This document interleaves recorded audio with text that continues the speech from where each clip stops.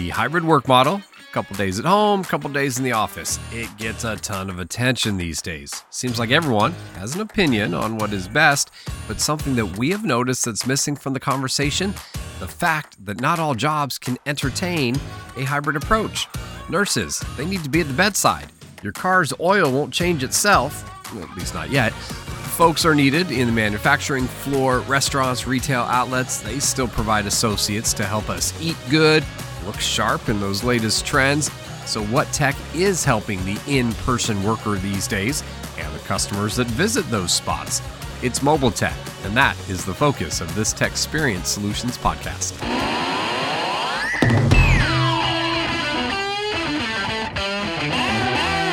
Hey folks, James Hilliard here, joined today by Terry Price, Senior Sales Engineer at Zebra Technologies, and we are chatting about the changes that we're seeing for customers and employees that do work in person. And Terry, I already mentioned a few of those industries that are heavily reliant on in-person workers. You got retail, quick serve restaurants, healthcare, manufacturing. There are a lot. So to kick things off, hoping you can give us kind of your best compare contrast. What are you seeing? Biggest changes between the in-person workspace of, say, 2018 and now that of 2022? Biggest differences, I think, have been where people from 2018 were very set in their ways and they understood what the job needed to be done and they just did it. In person, everybody felt comfortable in the environments that they were in. When somebody called in sick, it was not a big deal. Fast forward to 2020, that had completely changed. For the in-person employee, technology was introduced or reintroduced. There was now a special emphasis on social distancing, an emphasis on net new technology, whether that's tracking and tracing. Where are people going? How many people are allowed inside of a room? You can't be next to somebody for more than a given period of time, and so leveraging net new technologies that had really been there the whole time, people were just looking at it a little differently now, and how to better make use of a workforce that honestly became a little bit complacent in pre-COVID. Now post-COVID in 2020, we really are starting to understand more about what a in-person environment looks like. Right. We'll talk about what kind of the in-person 2022, 23, and beyond is going to be looking like. One more compare contrast. 2018 customers in person and 2022 customers in person. Biggest differences you've seen. I think biggest customer differences have really been around serviceability of those customers. Whether that is someone who has undergoes a problem with a customer, with one of our customers, or let's just say in a retail environment. We're all consumers. So we are essentially that customer. And so a customer felt taken care of. They felt that they could get something when they needed it at the moment they needed it in 2018. Fast forward to 2020, I think people really understood, wow, we really do live in a world that had been designed around almost instant gratification. And now I can't get what I want to get now. And from a serviceability standpoint, customers in our industry, things were shut down. They didn't know how to necessarily operate with the tools that they had in place. And so we were able to bring forward some of our own technology to help reintroduce an in-person environment because of the customer demands that we had.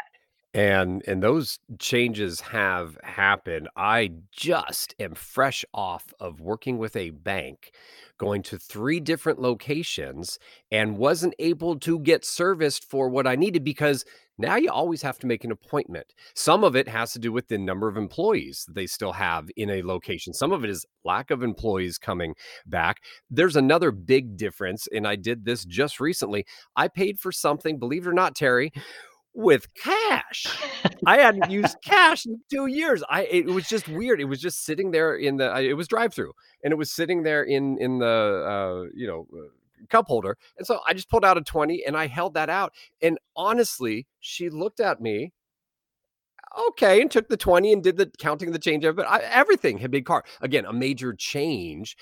And in a lot of what has changed, I think, and this is where I'd love to get some of your thoughts and commentary on this kind of mobile first within the current in-person industries. We were seeing this change to mobility. It was happening. We had a few people that might walk around in retail with some devices that could help me check out without having to go to the counter. We were seeing a little more of the kiosky or wireless when we might check in at a medical type facility. But now it seems everywhere. What's this mobile first kind of trend really done to change things in your opinion? I've always understood cash is king, right? And so now cash is actually looked at as an inconvenience. And I don't think I'll ever fully understand why people don't necessarily like cash. I just, bought some things from a friend of mine, and first thing out of his mouth was, hey, can you just Venmo me the money? I'm like, I actually brought some cash with me. Do you want that? Oh yeah, okay, sure, I'll take that. But understanding more about what trends are in a digital world, I think it's the convenience and the instant transfer of those funds from a person to person or a person to a company, and being able to take financial account of what a transaction has occurred is becoming a lot more prevalent. The A cashless society is not unheard of. I think we're kind of on that trajectory to go in that direction with a lot of the consumer apps that are around. Not to mention that Zebra we've launched some new payment terminals, and so it's to allow the quick serve restaurants. It's to allow curbside payments of food, of goods, of whatever somebody is looking to purchase from a consumer standpoint. The trend is there, and we're starting to see a lot more of that technology leveraged in those type of areas. That trend is there. It does lead to at least top two things for me that I think about and I've experienced. One, I've seen some clunky user interfaces. So not the easiest. Me, I'm a younger guy, technically, enough. I've been in the industry. And so not, but there's some folks that struggle with it. And I'm thinking about my mom's generation, right? Right. Those that are, she's 76 and some just confusing. Whereas me, I know exactly what all these little icons are. I've been there, done that.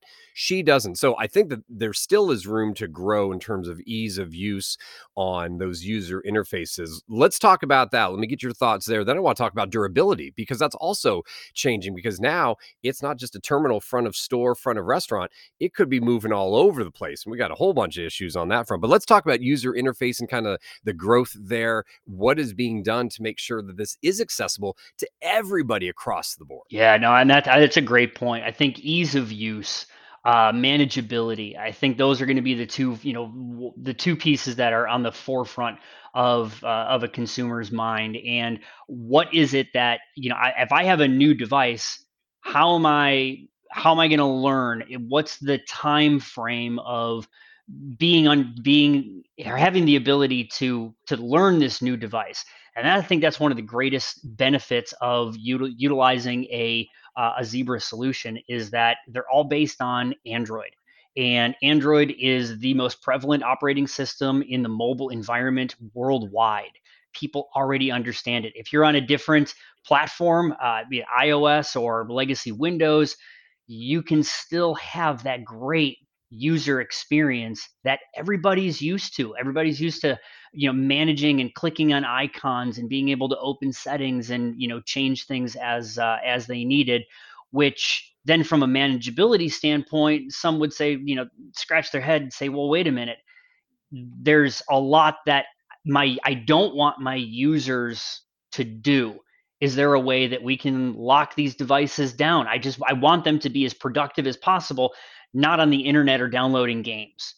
And so we have tools and utilities that are built into our devices that can allow for that manageability and locking things down to make them essentially a tool that is managed 100% by the employer, but is fully enabled by the end user because of the specific applications that the employer wants that end user to have access to.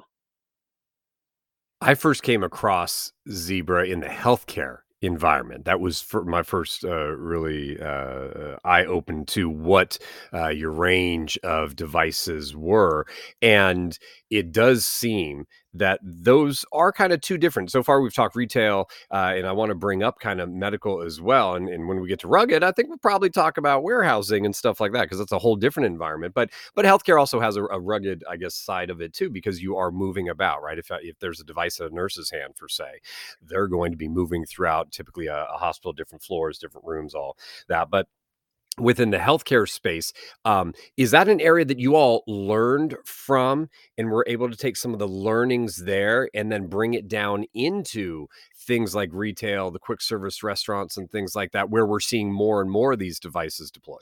So I think it's a both and. I think where we have really learned a lot in the healthcare industry had come from a lot of knowledge that we have already built in place from transportation and logistics, warehousing, hospitality and retail. And so, believe it or not, healthcare workers and clinicians are harder on these devices than truck drivers.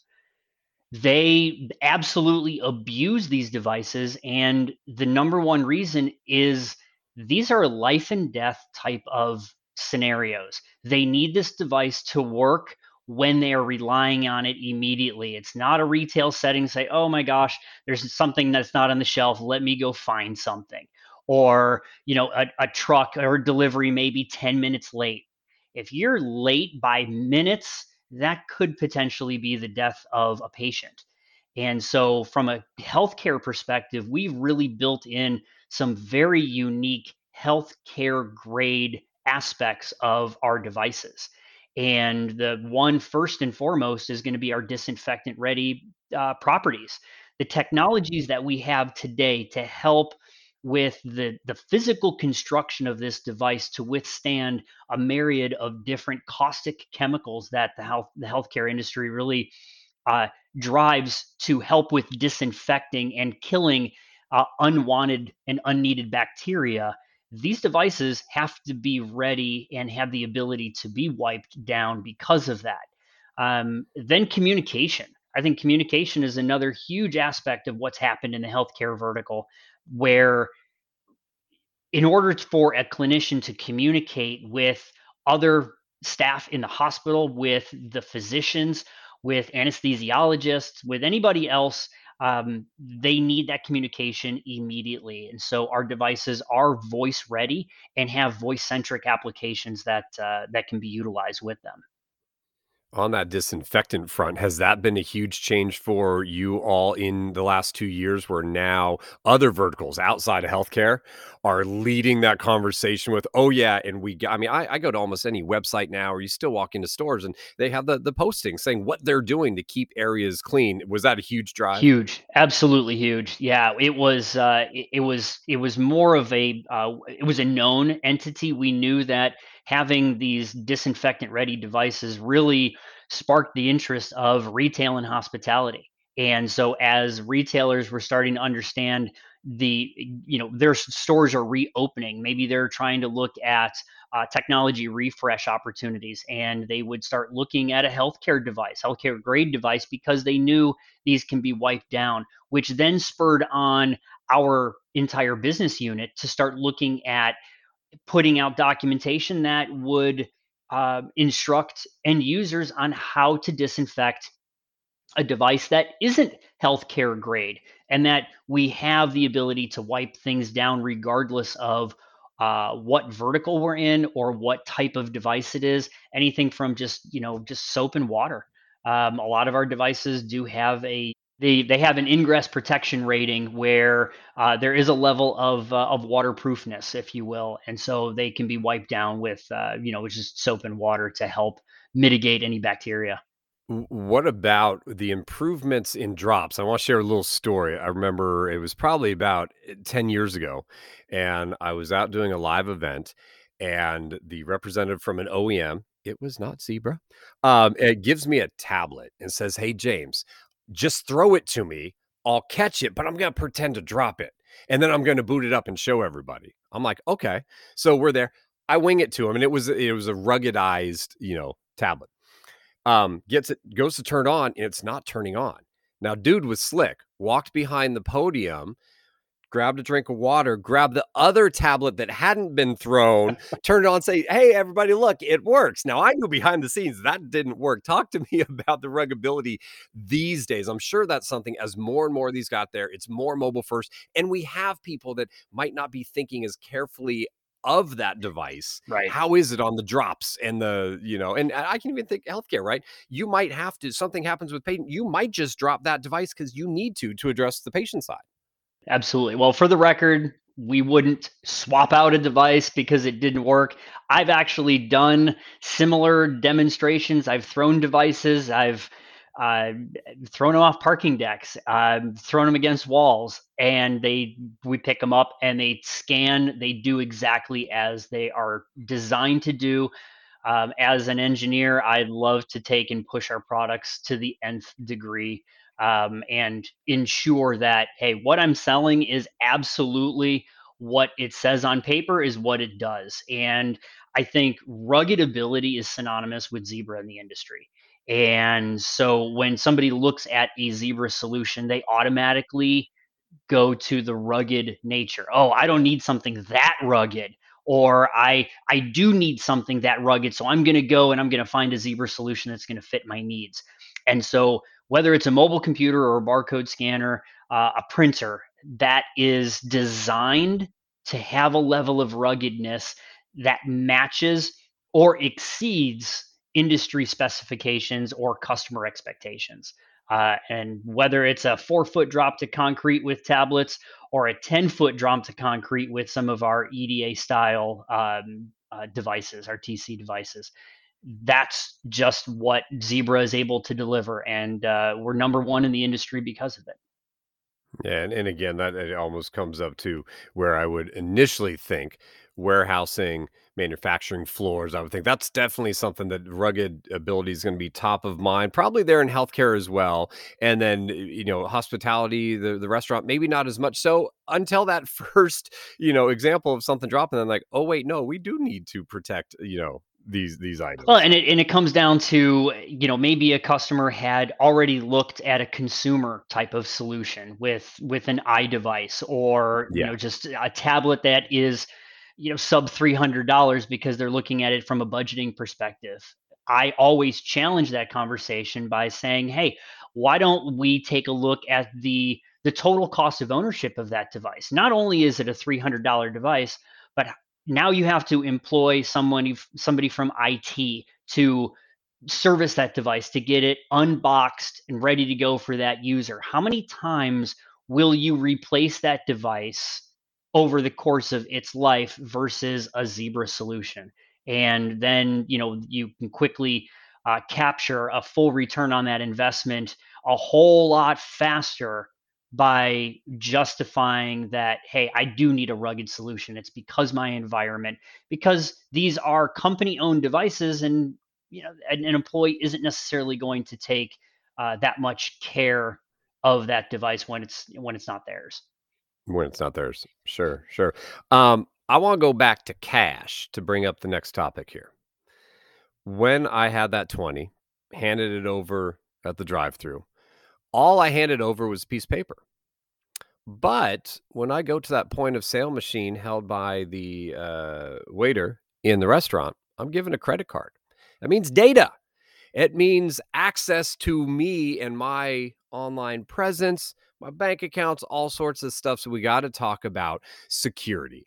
And is there one industry? Let's start here. Is there one industry that you go out and talk to the most about some of these devices, and security is their go-to first out the gate question?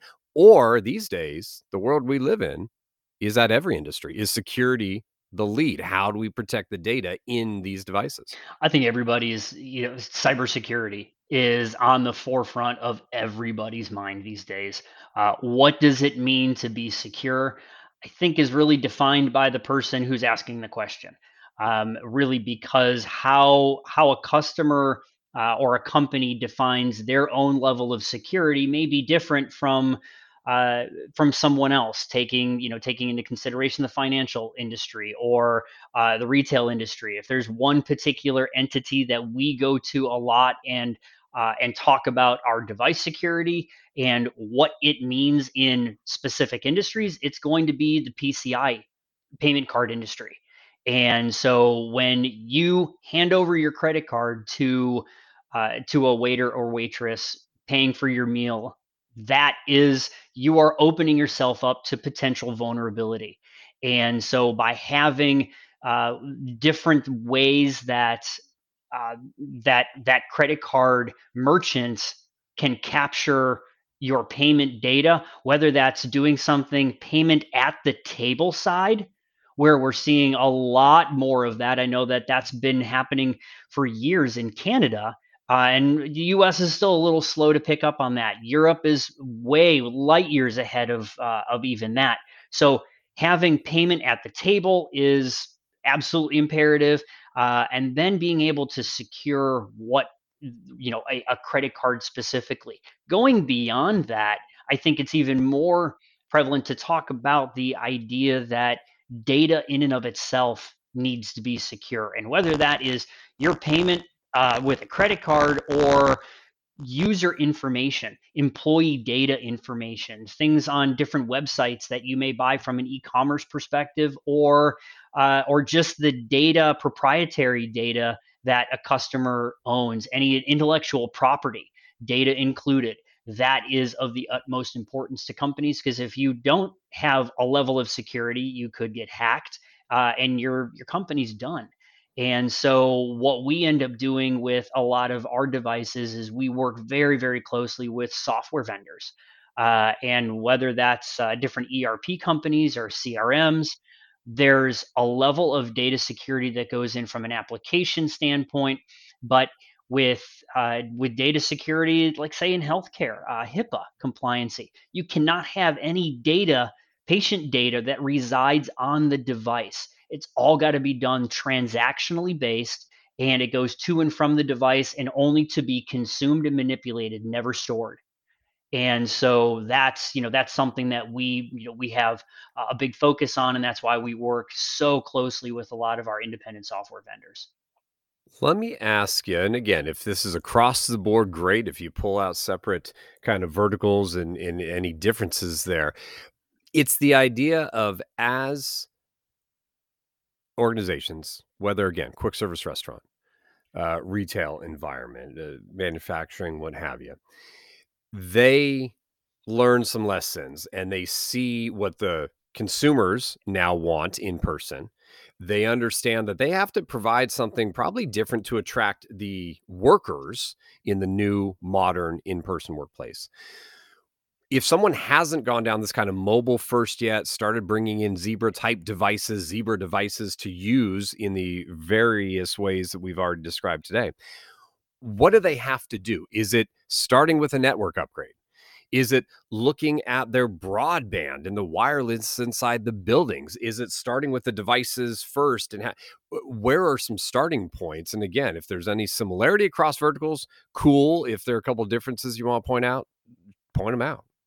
I think you bring up a lot of really really cool ideas on how a customer would go through if they're starting from the ground up. Then I think the first most important aspect is that opening up a conversation with somebody from Zebra, somebody that has industry expertise and understanding what could those first steps be. You mentioned several of them: wireless infrastructure, data security, devices, physical security. What aspect do I need to tackle first, and how much is it going to cost me? I think those are the first things that customers are thinking of, because at the end of the day, it all costs money. And the I think the biggest challenge is, regardless of the cost, what would it cost you if you didn't do it?